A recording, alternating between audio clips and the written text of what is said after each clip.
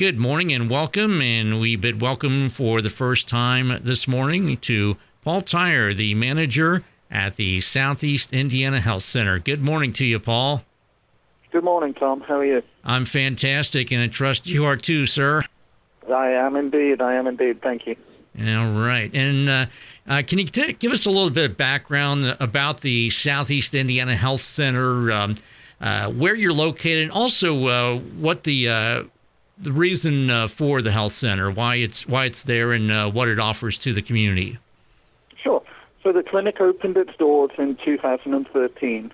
It was actually a group of individuals within the area that worked either primary care that noticed that there was a significant access to care problems for people without insurance or couldn't afford to pay for care. So we opened in 2013 predominantly looking at primary care services and offering those services to people within Franklin and Ripley County for free of charge. Costs being a huge barrier for people at that time to access care if they didn't have insurance. Fast forward the clock several years, we are now in the Batesville Area Resource Center, which is the old Ivy Tech building, or for some, the old IGA. We have a purposely designed and built unit that can offer primary care and a myriad of other services all in one facility. And again, your primary mission, though, is providing the necessary care for people low income or don't have insurance or can't afford that. Is that pretty much what drives what you folks do? Yeah, that's actually what the need was established in 2013. Since then, that need has changed from uninsured and people without access to care right the way through to now where we have people who have some sort of insurance, but it has a high deductible cost. And that cost actually means that people don't use that insurance and therefore are back in the position of not accessing care. And as far as the pandemic is concerned, how has that affected what you do and the mission there at the health center? So we're proud to say that we have never closed our doors since we started. Since 2013, we've offered regular clinics when people need it. We've offered outside of clinics, and we've met all the needs that we've needed to meet since then. The pandemic didn't change that. It just altered how we met those needs. So we did a lot of individual patient requests. You know, we saw people outside of the different hours. We saw people when there was no one else here. We did a lot of over-the-phone consult and still do a lot of over-the-phone consult. We did take a hit. We offered a dental service. We did, during the pandemic, actually stop doing that dental service. We're hoping to get that going again in the future. But we actually just changed our target to how we were delivering the service, but we never altered the service that we delivered. Okay, so basically continued giving those necessary services to people who need them. Absolutely. Again, yeah, what we decided early on is we were going to try and fill the needs of the community. And once we've established what those needs were, we were able to put into different programs. We also did a lot of testing sites. Again, just recently we did one for COVID. We were able to do testing sites for HIV, hepatitis C. We put together a substance abuse local resource early on to be able to offer people. We're now very thankful that there are other services in the area that can do that for us. But ever since we opened the doors, if we established a need, we kind of went at that to fill the need. And the Nalox box is definitely one of those. And as far as now, have you been tracking as far as some of the overdoses and the need for the Nalox box? I mean, has that gone up during the pandemic? Have you been tracking that? Not specifically. There are other services that do that in the area. And again, we haven't had to do that. I believe to the best of my knowledge, that the overdoses have not been our specific target. Sadly, they have occurred, and from speaking to other agencies, they have occurred. I wouldn't like to say a numerical figure on that, but they have definitely not stopped, shall we say. So for our doses that we've given at the clinic, yes, they've remained steady. They haven't dramatically spiked. They haven't sadly gone down. We're only one of site in Ripley and Franklin County that hosts those boxes. There are one in Osgood. There's another one in Franklin County at the library there. And I believe they have remained steady too. All right. And with that, we're going to go ahead and take a quick time out. We'll continue our conversation with Paul Tyrer, the manager at the Southeast Indiana Health Center, right after this. Don't adjust your radio. The sound that you hear is your stomach. You're having trouble focusing. You can't recall your last meal. You're trapped in the hunger zone. The solution, Batesville To Go. Let To Go deliver a hot, fresh meal to your home or office whenever hunger strikes. To Go delivers the best food from local restaurants. Visit us online at togodelivers.com or call us at 812-727-8800. Batesville To Go. Big city convenience, small town taste. And welcome back to the Daily Pod. I'm Tom Snape, and we continue our talk this morning with Paul Tyrer, the manager of the Southeast Indiana Health Center. And Paul, can you give us a little bit about your background, how you got started, and why you took this particular career path? Sure. So obviously I'm not originally from here. I'm actually from England originally, where I'm a registered mental health nurse. I have a background in providing services in a primary care setting of a mental health component. I married into the area. My wife is probably the number one volunteer that we have here at the clinic. And when I came to the area, again, there was a specific gap for people if they didn't have insurance. And they're coming from a setup where if you got sick, you got help. Actually seeing people sick, not at getting help and not being able to get help, that came as a huge shock for me. So for me, it was relatively easy to follow this career path. I'm very fortunate that this opportunity came up early on in the planning stages of the clinic, and I've actually been a part of it right the way through to setting up the initial clinic, right the way through to where we are today. Yeah, I was about to say that had to be kind of a bit of an eye-opener for you once you come across the pond and find that we don't have the same healthcare system set up here in the United States as they do over in England. It definitely was an eye-opener. And sadly, what happened early on in that is I did not have health insurance.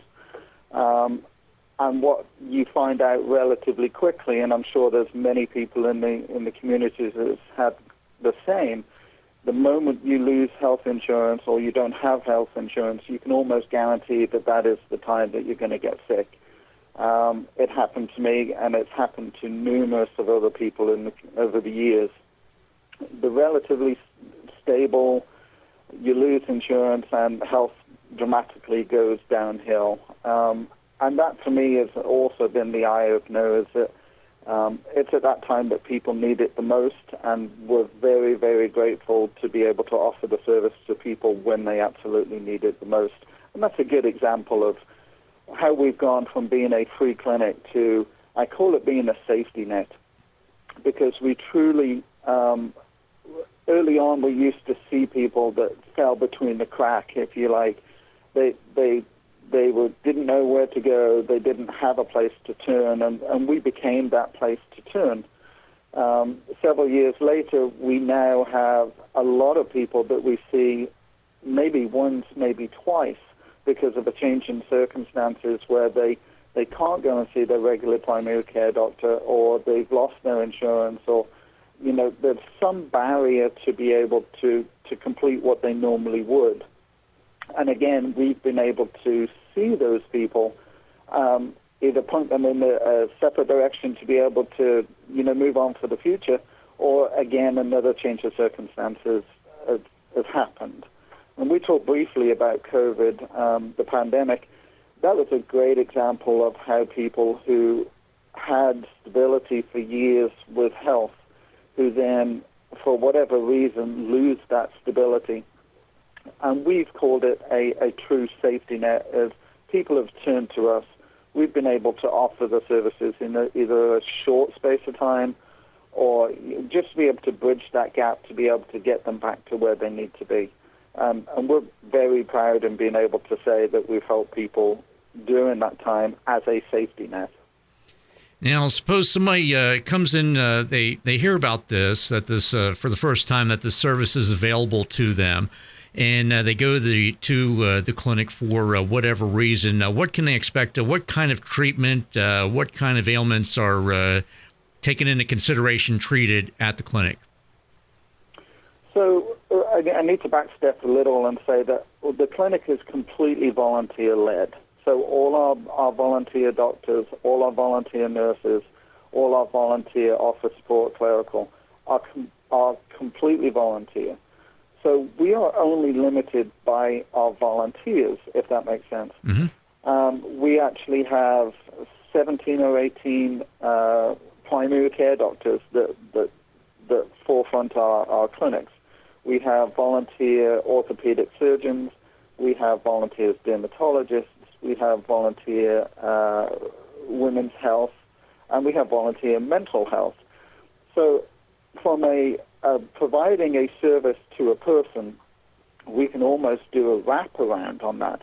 If somebody comes in and they're sick, we have the doctors that will be able to take care of them. If somebody comes in and they're sick and they've had an ongoing skin complaint, we have the doctors that be able to take care of that too. So we're very much, whatever the person needs, we usually have a volunteer specialty that will be able to take care of that person. From a access point of view, we actually have a lot of referral systems in place from people who work in their regular day job. We have doctors who come across people who have no insurance, and they will make the referral for that person to come over to us to get care. So the person just needs to reach out to us. From the moment that they reach out to us, we will allocate an appointment. We're very fortunate that the appointment status will be within a week. If that person is sick, it's probably going to be the next day or the same day. If it can wait for a regular appointment, we'll push that out probably 3, 4, 5 days, possibly the week after. That person will be able to come in. They'll be able to see a doc as just like regular people would, a primary care doctor, and then we'll be able to plan a care from there. All right. And, of course, you mentioned volunteers, and this is an organization that has to raise funds. And speaking of which, you have a fundraiser coming up this weekend. We do. January the 8th. It's always the same time every year. We only do one fundraiser per year. And this fundraiser has always provided us with the funds to be able to carry on services for the following year. Early on, we were approached by 2 wonderful volunteers here that are a part of a drawdown system for the Knights of Columbus here in Batesville. We sell 1,000 tickets. It's usually a chicken dinner. It's normally a sit-down in the Knights of Columbus. It's a great night of fun, and everybody's talking, and, it's just a great place to be. For the last couple of years, however, we've taken a different approach to having 1,000 people in a building. We've definitely moved away from that for the short term, but we still want to be able to offer what we've done in the past. So this year we're doing a drive-in drawdown. Again, it's going to be at the Knights of Columbus. We'll sell 1,000 tickets for that ticket that you purchase. You'll get a chicken dinner and a chance to win the grand prize of $3,000. Now, as it's a drawdown, there are prizes for each for certain tickets that come out of that 1,000 tickets that we sell, ranging from $50 to $200-$300, right the way up to the grand prize of $3,000. So we have that coming up this Saturday at the Knights of Columbus. We have a very few tickets left, so if anybody's interested in buying a ticket, they are $25 a piece. For that, you'll get a drive-in chicken dinner and a chance to win the $3,000. The proceeds from that evening will actually provide the services for the next calendar year. So the more we raise, the more services that we can put in. All right. So again, that's this Saturday from 5 until 7 p.m. drive-through at the Knights of Columbus. That's correct. Yep. Oh. Now, also this Saturday, if you are there for the drive-in, you'll be seeing a new venture for us at the clinic. We talked briefly about challenges or obstacles to care. Well, we live in a pretty rural area. Again, we talked about my background. I'm used to be able to driving from one place to another or walking from one place to another and not having to travel 40 miles to be able to get to the nearest shop or the nearest doctor's office. So what we did last year is we talked about some of the obstacles to people accessing care. And in this area, transport or locality has always been a big issue. So on Saturday, we will be unveiling the new portable or mobile-free clinic. This is an opportunity that we took in September. We purchased an RV from and we've turned it into a mobile-free clinic. As of today, I will get that RV back, and it's been in Kentucky getting decorated and turned into something that is fantastic. It will be there on display, so anybody who is driving through for their chicken dinner will be able to see our new venture, which is the mobile-free clinic. All right, so looking forward to seeing that around the area. So again, the fundraiser is this Saturday from 5 until 7 p.m., the drive-through drawdown at the Knights of Columbus, benefiting the Southeast Indiana Health Center.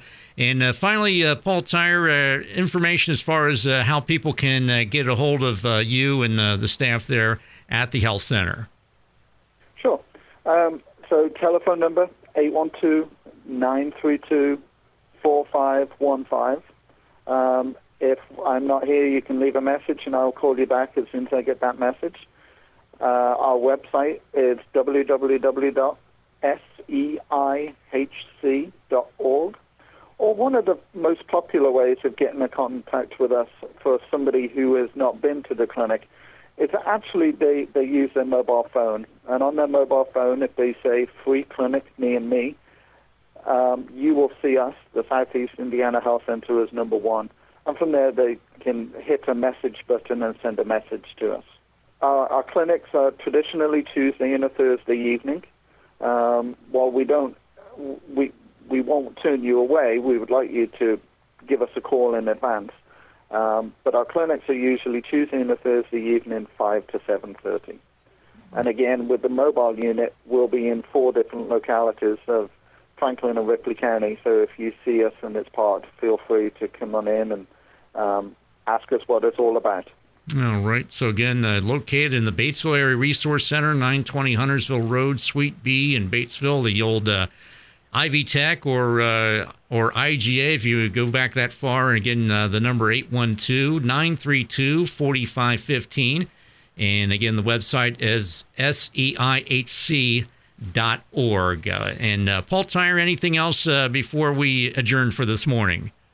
Again, I would just encourage people, if they know of somebody who has a need that is not being met healthcare-wise, or if they know that they have obstacles to being able to access that, or medication concerns, or I would wholeheartedly ask them to reach out to us.